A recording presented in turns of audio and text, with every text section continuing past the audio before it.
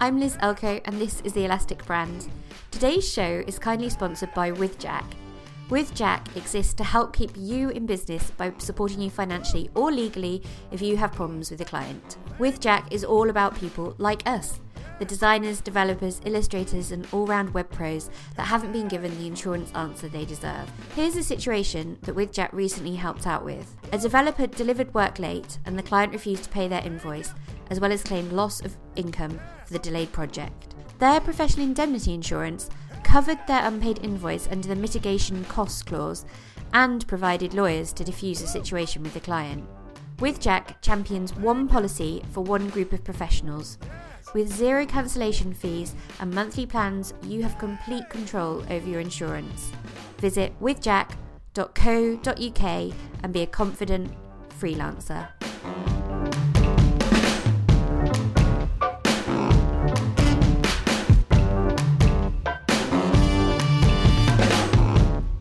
My guest on today's show is Max Ottignon. Max is the co-founder of Ragged Edge, a branding agency based in London. They help their clients achieve the improbable by creating innovative and game-changing brands. They work with industry leaders such as Grey Goose and Google, as well as fast-scaling businesses such as Bulb Energy and the e-scooter company Wind. Welcome to the show, Max. Hi, thanks for having me. My pleasure. Thank you for being on here. So Ragged Edge is one of my favourite branding agencies. I just think your work is exceptional and it's always so inspiring. And I'm always jumping on there to see what your latest projects have been. Thank you. Can you give us a little potted history as to how Ragged Edge came into being? Yeah, of course. So we've been around nearly 12 years now. You forgive me if my memory is a little bit hazy about how we started, but so I used to work in advertising, and I got a bit disillusioned. I was only spent about 18 months working in advertising, and I got a little bit disillusioned.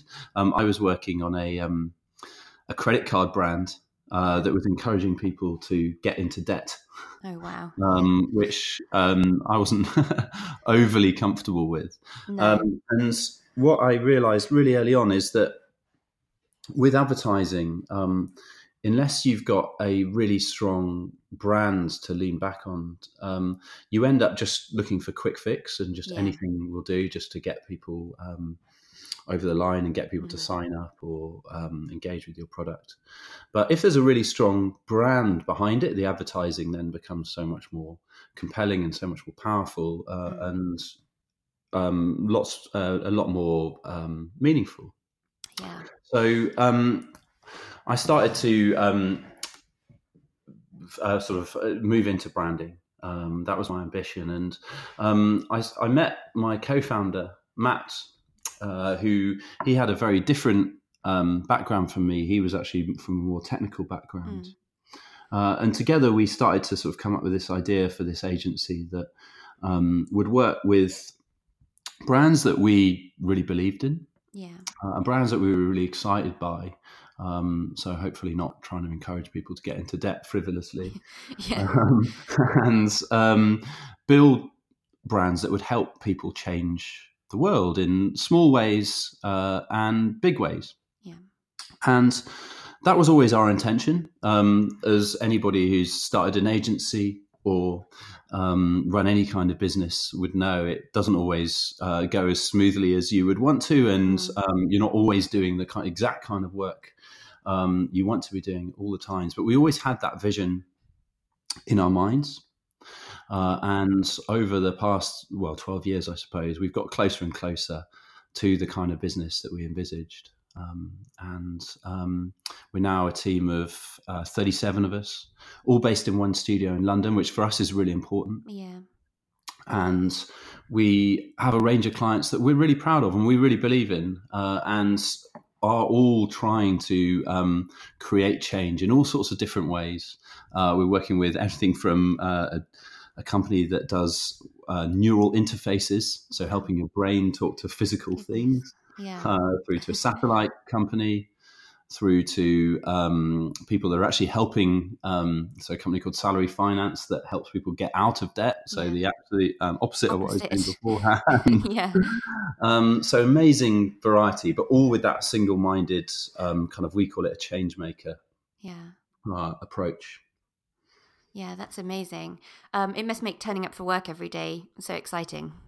Yeah, it's great because you just never know what's going to happen. And you're always meeting interesting people, and you're always learning. Yeah, it's great that you've got such a diversity of different clients on your portfolio as well, because I think some agencies end up sort of just working with the same kind of clients because they've done it once really, really well. That kind of type of client or that industry keeps coming back to them.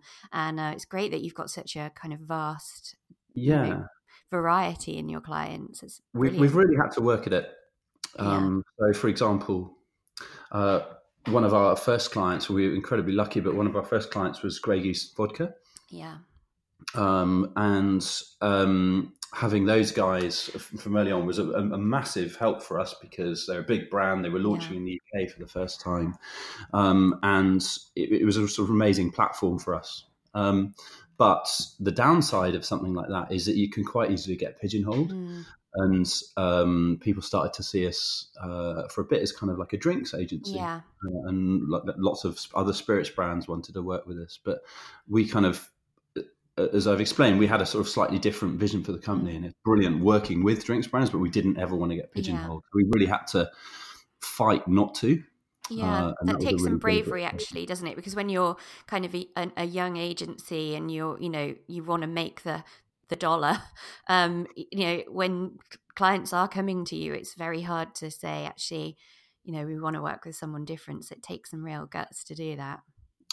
Yeah, and I suppose it was never us necessarily saying no to more drinks work, but it was actively developing the other side of the business and looking to work with different brands. And that, I don't know if it was brave, but it was certainly difficult. Yeah. Amazing. One of the really exciting brands that you work with is Bulb Energy, and Bulb provides, I think, sort of affordable renewable energy to UK households, and they're really exciting kind of entrance into that market. How did you first get involved with the project with Bulb? Like so many projects that we work with, it often starts with a bit of chance, and in this case, they were based out of a really sort of innovative co-working space called Second Home, and we knew I think it was the membership coordinator or something like that. And he introduced us. So he was a mutual friend, and we got an introduction through that. So it was very lucky. But I think I found over the course of our time that like that network and knowing lots and lots of people and having a sort of decent reputation is just so valuable, and it does create these lovely little opportunities. Yeah. So Amit and Hayden, the founders, it's quite a bold move of them right at the beginning to kind of go to such a sort of well-known branding agency. Were they aware right from the start about how important it was for them to get their brand right?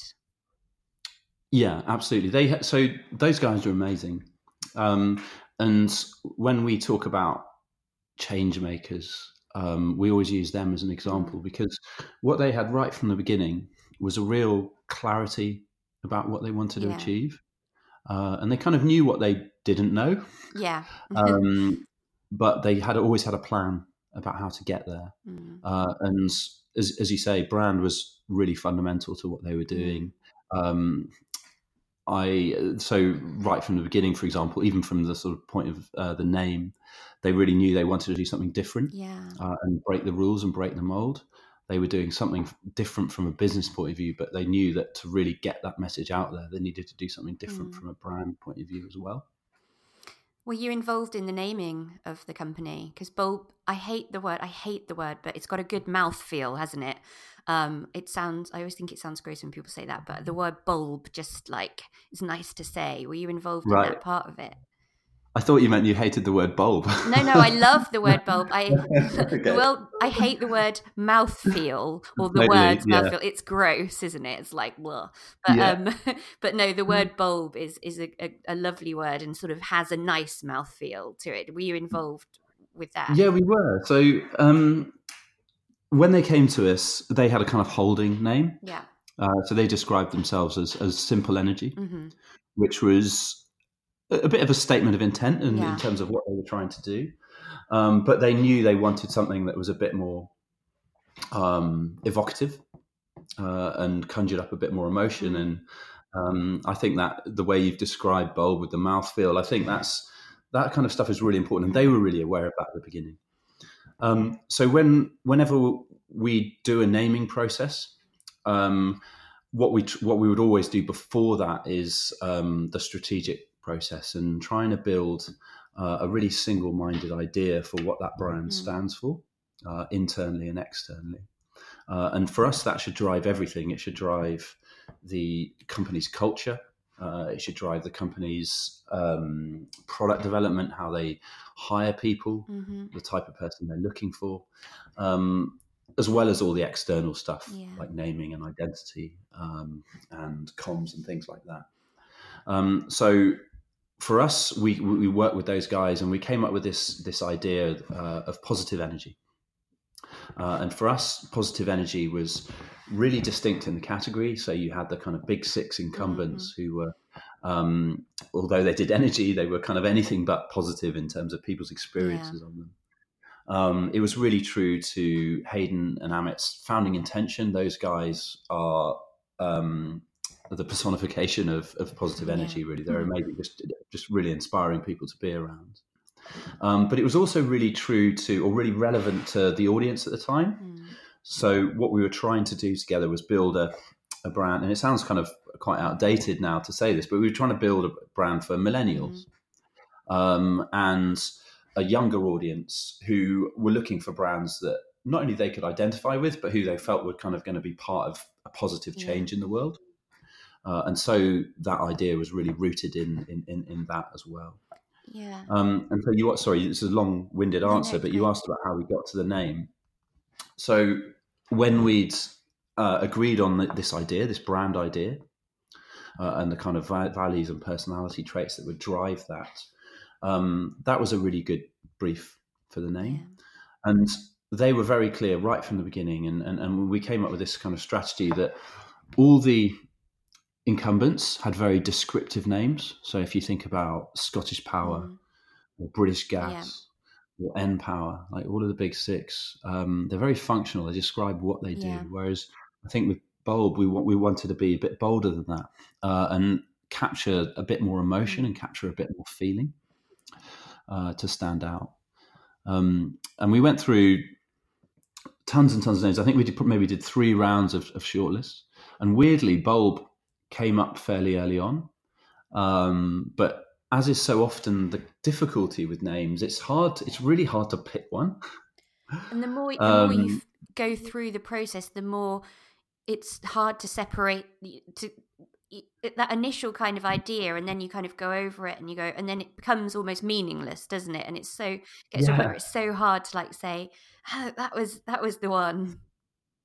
Yeah, exactly. And exactly that. And actually we were trying to, I think when we presented Bulb as one of the options at the beginning, it was almost seen as not bold enough because it was too rooted in energy. But actually, on reflection, we kind of represented it, and they saw the value in it, and it had a chance to sink in. And what they did actually is they put, I think it was 3 names. I forget the other 2, which is awful. I should remember, but they put 3 names out to their community. So one thing that the guys were really keen to do was build a community. Love that. And they to this day they call their customers members, and they treat them like members too. And they wanted those guys to be part of the decision-making process as well. So they did put those 3 names to the community and asked for their That's opinions. amazing. So a bit of A/B testing kind of thing with that, and Yeah. Yeah, and I think it was less about A/B testing and more about What do just you think? living up to Yeah. just living up to their Yeah. values, and making sure that they built a company. So all the other big energy companies had built that the businesses had been built for shareholders, Yeah. whereas what Bulb wanted to do was build a company for their Yeah. customers. And so putting out the name and giving the customers a chance to feed back on it was just a really good way of bringing their sort of founding intention to life. Yeah, I love that. And I love that you mention that the company culture was such a big part at the beginning when they were kind of establishing values and stuff, because I Mm. just think so many companies don't bother looking at that. It just kind of happens. But it's such a major part of a brand is how, because I always think like, your company culture feeds through to your customers as well. They find out if the culture is not great within the organization. They always find out about it, and it can really color their view, can't it? So I think it's so amazing that they did that right in the Yeah, beginning. absolutely. They were really enlightened, and very often when we're speaking to new clients, so we really believe that a brand is an idea. Yeah. It's not a set of assets and Mm. logos and typefaces and things. It's a feeling Yeah. and an idea, and like the Jeff Bezos quote about what people say about you when you're not in the Yeah. room. I really buy into that, and the only way you're going to create that is by embedding it in culture, and really living it, and being really consistent internally and externally. And to those guys' credit, they didn't need any persuading on that front. That was their intention from the beginning. Yeah, amazing.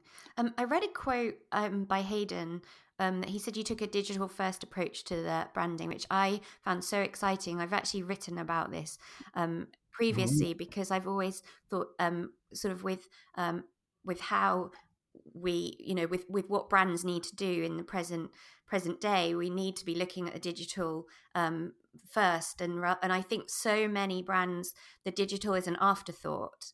And it show, it's sort of like, oh, we'll do a website now, but it mm. needs to be it's integral right from the beginning. How is that something you just did for this project, or do you do that on most projects? Is it a project by project basis, and what did that look like within the project? Uh, yeah. So for me, obviously, digital is particularly with this Yeah. type of tech brand. Digital is fundamental. Um, I think we sort of don't.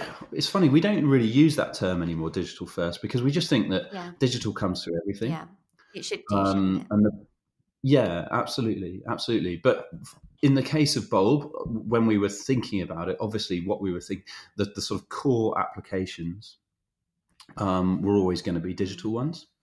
And the way they went to market, they weren't, at least at the beginning, going to have big budgets to do comms campaigns and outdoor and print and things like that.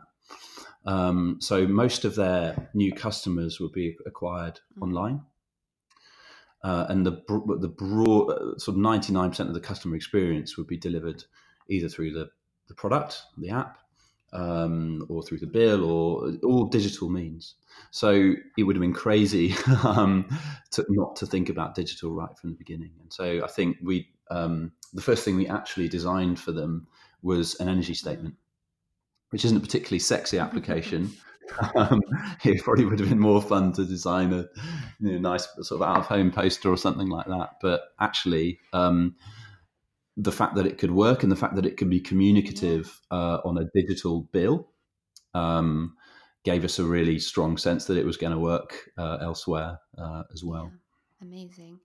Can you give me, this is a broad and sweeping question, but what's the process behind a project like Bulb at Ragged Edge? And I'm sure that's on a client by client basis and stuff, but do you have a kind of process that you generally try to adhere to?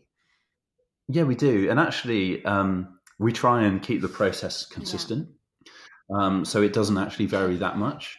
And that for us, that's really important because we've over the past 12 years we've refined and refined and refined, and we found a framework that we know can deliver results, and we talk about it as de-risking yeah, bravery. So trying to we want to deliver. Well, we really believe that, particularly with these kind of change maker brands, so brands like Bulb, brands like Wind, which you already mentioned, to cut through, particularly when there's lots of kind of established category incumbents, like the big six in Bulb's case, you really need to be brave, and you really need to do something different and distinct, and that's quite scary. And so we've kind of tried to build a process that is really collaborative, that has strategy running through the heart of it. And so every decision feels rational, and clearly thought through. And we're not just jumping around and making decisions willy-nilly. It is all rooted in strategy, but also all rooted in collaboration with the client. So like most, I don't know how much detail you want here, but like most agencies, we would always start with the strategy. We have a strategy phase, and so much of what we're looking to do here is obviously really understand the audience. But just as importantly as that is like think about what we can learn from outside of the category, and look at other brands in other categories and what they're doing, and what can we take from that that we can then bring into the energy category that can bring something different. And then again in the creative phase, we do a lot of that as well, and lots of rough ideas. We try to think much less about logos and typefaces and things, and more about ideas. So the first bit, once we've got the strategy nice and clear, the first bit of the creative phase, and in Bulb's case, once we had the name agreed as well, is all about trying to create different ideas. And so it's not just sketching out hundreds and hundreds of logos. It's more about what are the different ways we could bring this idea, positive energy, to life. And the way we try and keep that a bit more conceptual is we have writers, strategists, and designers working together. So a bit like in advertising, where you tend to have a art director and a writer as a creative team. And I think that's really effective, and that they obviously do that for a reason, is because you get much richer ideas when you have those guys working together. Absolutely. And so that's what we're always trying to do, is just create those really rich ideas that can then scale into a logo, a typeface, a tone of voice, a name, whatever it is. And then as you get further through the process, you get more and more specific and more execution. And having that kind of strong idea feeding through everything just takes away the guesswork for anybody involved, and it kind of sets a path for the direction that the project is going to go in, I guess. 100%. Yeah, 100%. It's that we think that's really important, and we just for me, brands need to be really, really simple and really, really clear. And the only way you can do that is if everything is pulling in the same direction.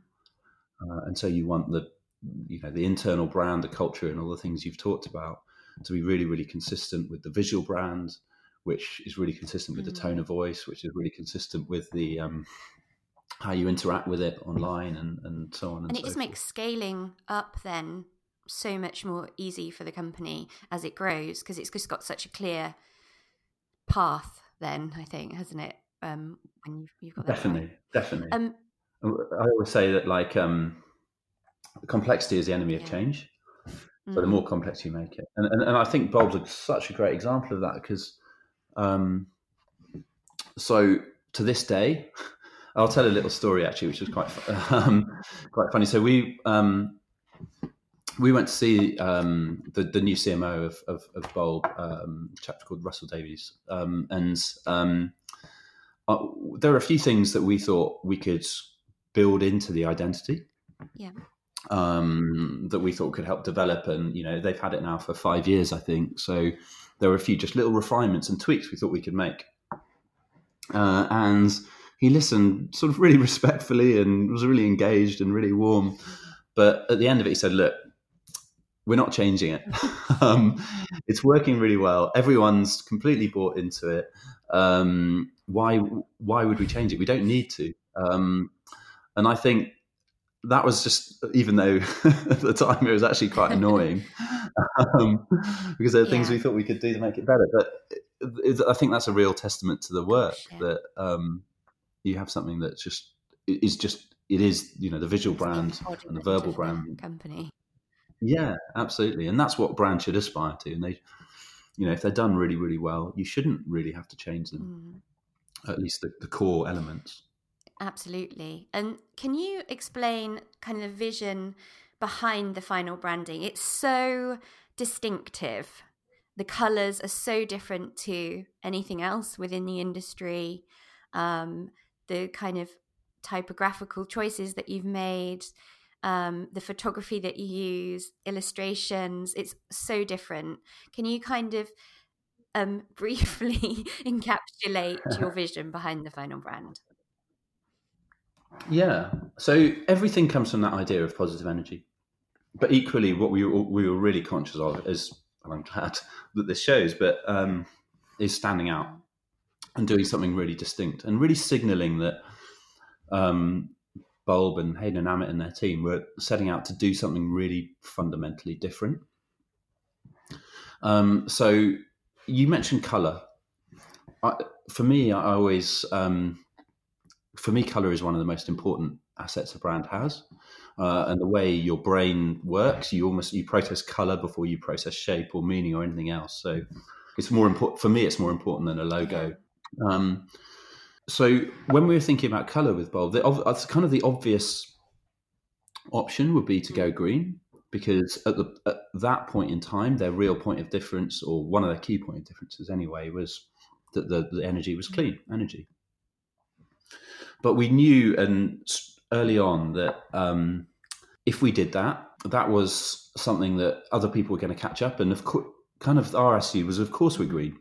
Every energy company can be green. So what we tried to do was think bigger than that and think, actually, what is the emotional heart of this brand, rather than what is the functional heart of this brand? And so for us, when we chose pink, there was a really strategic reason, or really functional reason, which is that no other energy company was pink. But also for us, pink was a signal of change, because up until that time, pink had been so kind of embedded in identity.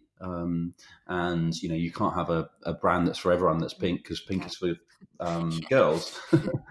And obviously that's changed now. And so launching a brand at that time that was pink felt like a real signal of, we are for a new generation of people who have cast aside all the rules of their parents' generations and are thinking really differently. Yeah. And so we tried to bring that through every element of the brand and every choice that we made from a brand point of view, even down to silly things like the super graphic. So we built this sort of, based on the logo, we built this kind of swoosh almost. And the temptation, we were looking around at all the other sort of tech brands at the time, and everything looked super slick and super polished. And we were really determined to keep that graphic that they continue to use this day, feeling really hand-drawn and really human and actually like a paint swoosh almost, isn't it? Yeah, and it literally was. So we painted it on the floor of our studio, massive, and it was we had hundreds and hundreds of goes. My versions weren't good enough. I did have a go, but our creative director Luke, I think, had to redo it. Mine were a bit too imperfect. So, but having that sense of imperfection and having that sense that the real person had created it, and it wasn't just created using kind of vectors in Illustrator or whatever, was really important. That kind of feeds through to the photography as well, I think, doesn't it? I love that they have, I think it's on the homepage of the site, people within their call set, people working for them. They're not hidden away like, just a person at the end of a chat or a person at the end of the phone. Like, the photography just feels really natural and like not posed and just kind of fun and energized, I guess. Yeah, absolutely. And I think you've hit on something really important, which is one of the amazing things about Bulb is that you can pick up the phone and talk to someone. And I remember hearing from, I think, Hayden early on, that his plan was actually, by training people to answer all of the questions that you would need to answer, that was going to be much more efficient than having lots and lots of different people who you would get passed through to for specific tasks. So actually now when you call Bulb and you pick up the phone and you get someone on the other end of the phone who will solve your problems. and they're really energized, and it's so important. That's such an important part of the brand that it's really important to bring that to life through in the photography, as you say. I love it. It's full of energy, which is, I guess, what you were hoping to achieve. Everything's full of energy. The kind of identity, the swishes, the photography, the illustration. It's just beautiful. I'm blushing. No, I genuinely love it, and I'm always holding it up as an example of how to do it properly. Even with sort of small, I've obviously work on a much smaller scale than you do with clients with, smaller budgets and things. But I'm always saying, like, you might have a small budget and stuff, but branding is such an important part. And generally say, look at, you need to look at Bulb to see what a difference that can make. Because if you get that right from the start, it's the difference between success and failure. Absolutely, yeah. Bulb is such a good example. And by the way, I think what's important to say is the success of. So we delivered the name and the identity, but really the success of the brand comes down to just that relentless consistency of implementation, and that comes from the team at Bulb, and they've been that sense of brand and the importance of delivering a consistent, coherent, like emotionally led brand that is so embedded in that business, and that's really important. So when you're an agency, as we are, like, it's so great to have somebody like that who's really going to live it and who really understands that it can be the difference between success and failure. Yeah, and that strong, incredibly unique brand that you've created and they've created with you, I guess, has been the secret to Bulb's success in quite an ambivalent industry, really, isn't it? It was quite vanilla, was the industry, and this kind of shot, yeah, no one terrible cared. reputation. Yeah, no one cared about their energy. They kind of just thought about it as a tax, something they had to pay, and they knew that every interaction with their energy company was probably going to be a bit painful, but they just sort of didn't think about it. And I think what the sort of testament to the brand. So brand has really been a driver of Bulb's growth, and I think so whenever we're making an argument for the importance of brand, Bulb is such a good one, because they when we met them, it was just 2 people, and now I think they're sort of 400 plus people. In the first 4 years, they went from 0 revenue through to £1 billion in revenue. Wow. In 4 years. That's insane. And I think they now, within that time, they got to 1.3 million customers. I think they've got quite a few more now. And that is the power of brand, and so much of that was driven by recommendation and peer-to-peer, people recommending Bulb to other people. And can you imagine 4 years ago, people recommending British Gas to their friend and talking about it to their friend? Not. To avoid was probably normally what was said, exactly. or horror stories, or something. That's generally what was said. Absolutely. And so the success of Bulb, and I think Monzo is another really good example of that, of creating a brand that people really feel part of, and really feel some ownership of. I love the transparency of Monzo's founder story. I kind of feel they're always pretty transparent about everything, very similar to Bulb. And Bulb, I love that Bulb shared their design system on the website and things like that. Sort of something that MailChimp do as well, which I really feel adds another kind of ownership for the customers to the brand. Was that consciously part of it right from the beginning? Was that something that you came up with, or were the founders fully on board with that kind of transparency right from the start? It was part of their founding intention. I don't think we can take credit for that, really. It was one of the ways that they wanted to disrupt the market, and they saw that the opaqueness and everything down to the complexity of how you buy energy, and like what the hell even is a kilowatt, and what does it mean, and how many kilowatts do I need to boil a kettle? I still have no idea. And they wanted to take that complexity out of the industry and take that opacity out of the industry. And so transparency was fundamental to that. And so, yes, you see it in the design system, but you also see it in every other part of the business too. It just builds trust between customers and a brand, I think.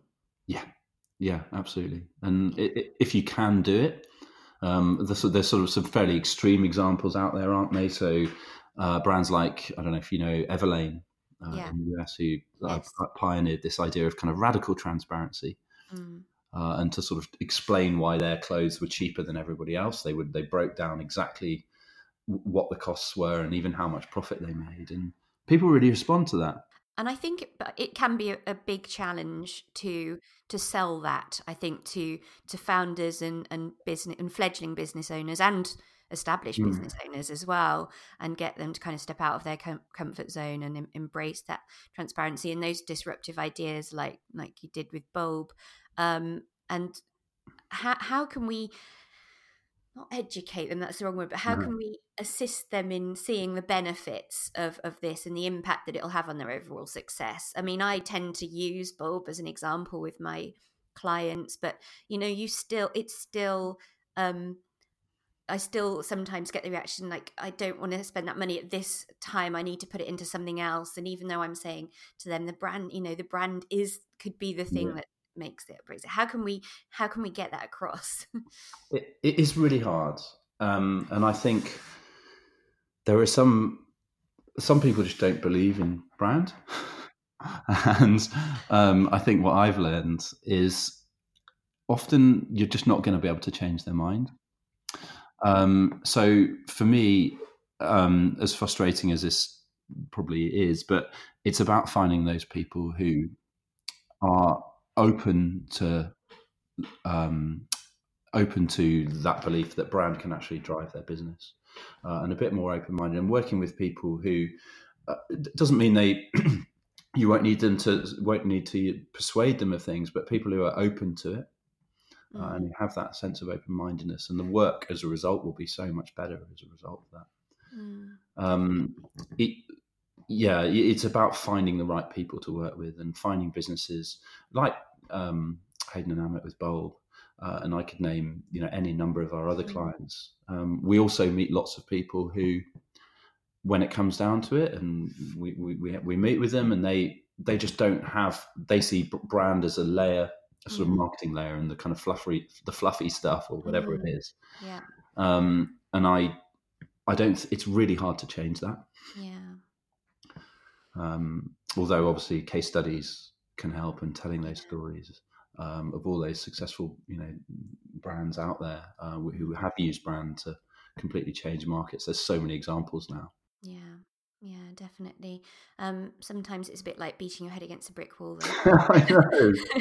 It's so painful. And you just got to accept that some fights you're just not going to win, and focus on people that because at the end of the day, you need to do great work, and I'm sure you've found this over and over again, right? I bet your best work has been done with the people that you've felt the best connection with. Absolutely. I had the dream project at the end of last year, which was just a joy from start to finish. Right. They were just so fully engaged, fully on board, fully open to kind of the ideas that I was sharing, which was a radical change for them.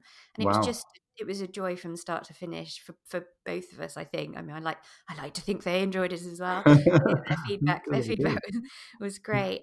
But then, there's other sort of people that, approach me on who just are like, I need a logo doing, can you do me a brand? And what they mean is, can you do me a logo? And I think I might have I'm going to get a tattoo done, I think, which says a logo is not a brand. I seem to spend my entire life saying that to people, because I think sort of sometimes the level, like, the lower level of finance that I work with companies, I think if they get a logo, think it's limited to that. Pardon?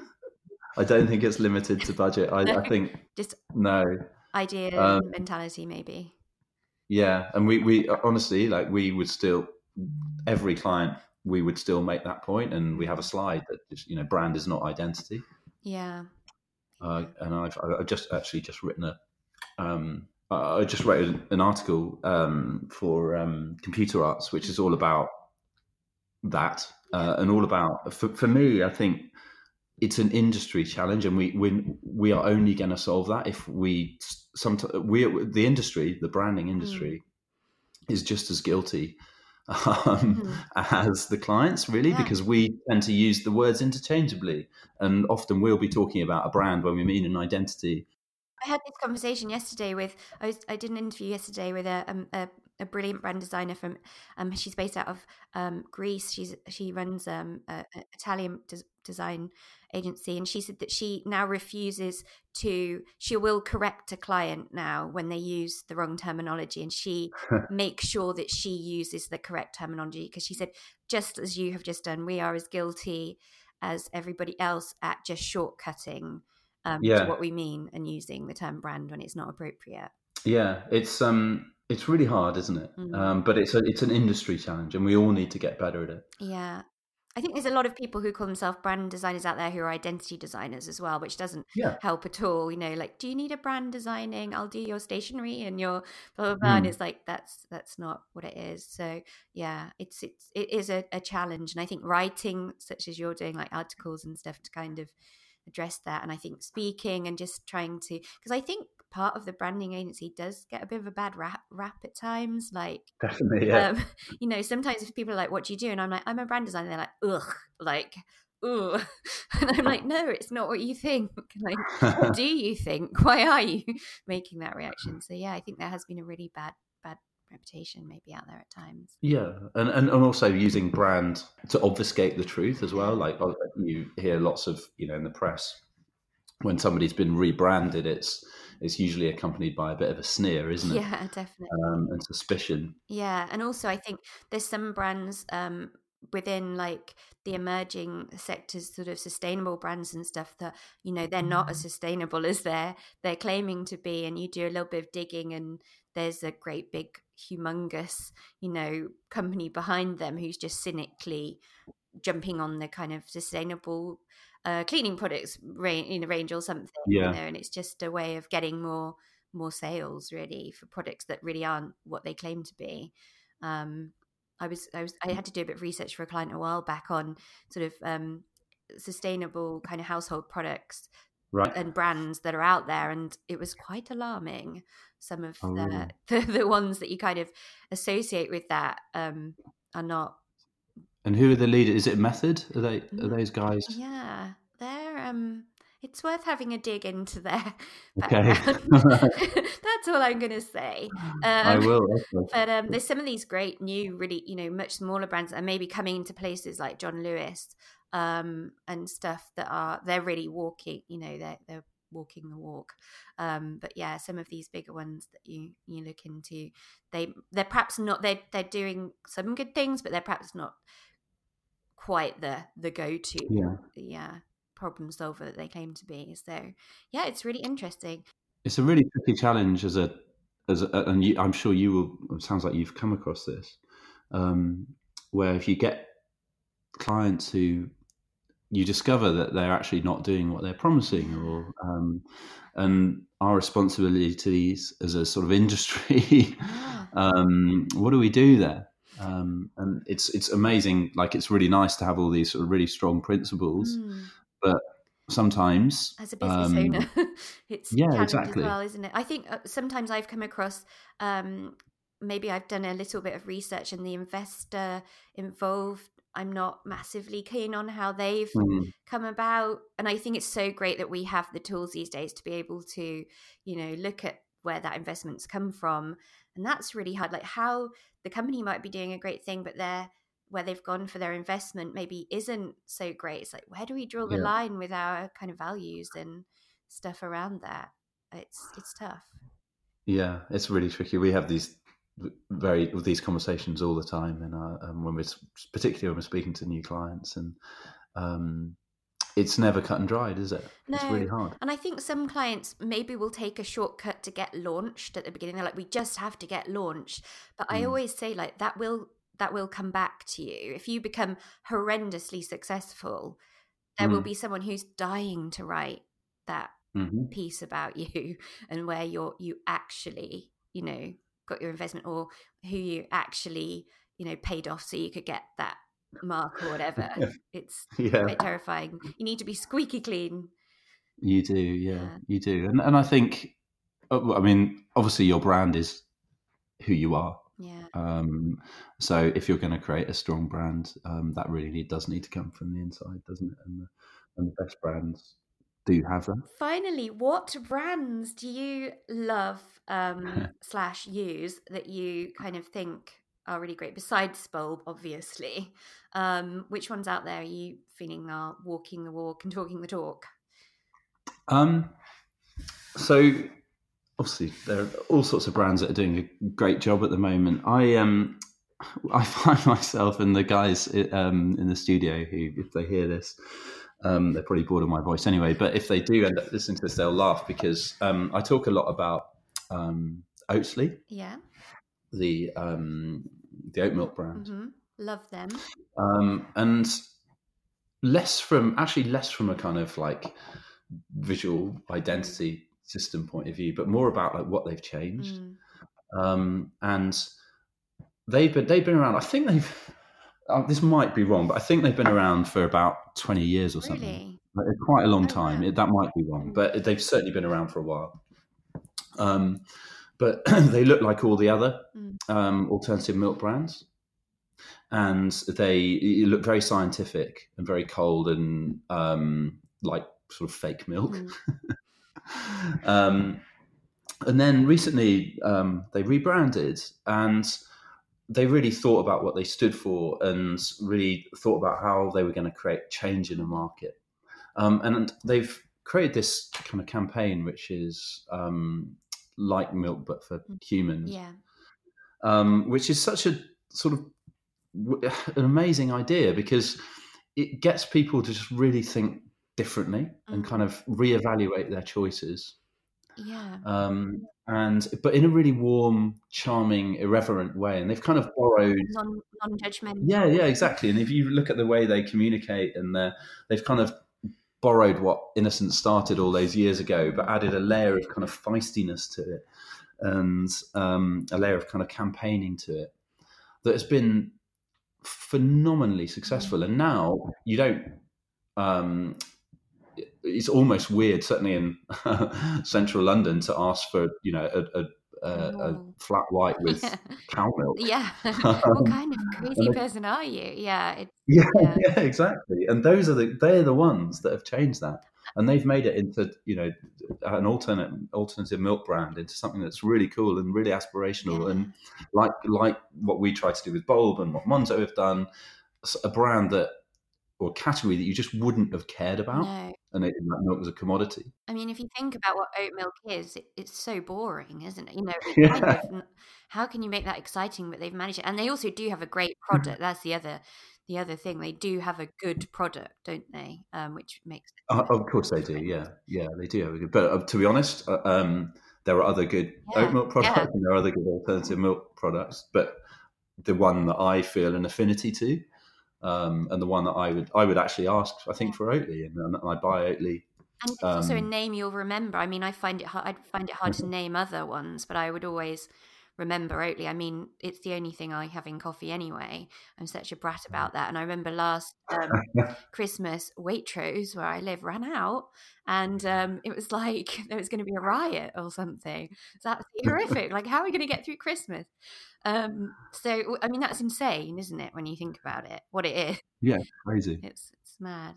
Oh, wow. Yeah, and branding is so fundamental to that, but branding in a different way to, actually, I'm not a big, massive fan of the logo or the design system's a bit all over the place. And so those aren't the things that are exciting about it, but the kind of tone, the way they communicate and what they stand for is amazing. Tone of voice and communication is so good.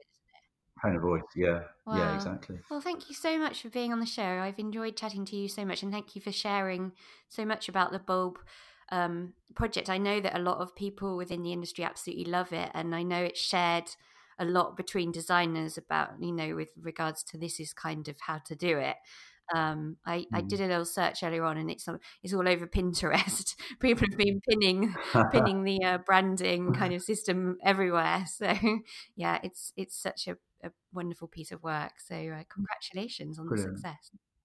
Well, thank you. Yeah, we're really proud of it, and as I say, it's of course we had we were heavily involved, but that is the ultimate example of a real partnership between the client and the agency, and it just shows what's possible when you're all singing from the same song sheet. Yeah, and you get the dream client. Yeah, absolutely. Great. Well, thank you. Well, thanks for having me. It's really fun to chat about, and I think your podcast brilliant, and it's so great to Thank you. Yeah. air these kind of conversations, isn't it? And hear a bit more of the depth behind what people are doing and how they're thinking. It's great for the industry. We all need to be talking about branding more and in more positive terms, I think. Absolutely. Sadly, that's all we have time for today. A huge thank you to Max for being a guest on today's show. It was so interesting to chat to him. There'll be show notes and links to everything we discussed on the episode page of the website, theelasticbrand.com, and you can also find us on Twitter @elasticbrandpod. Bye!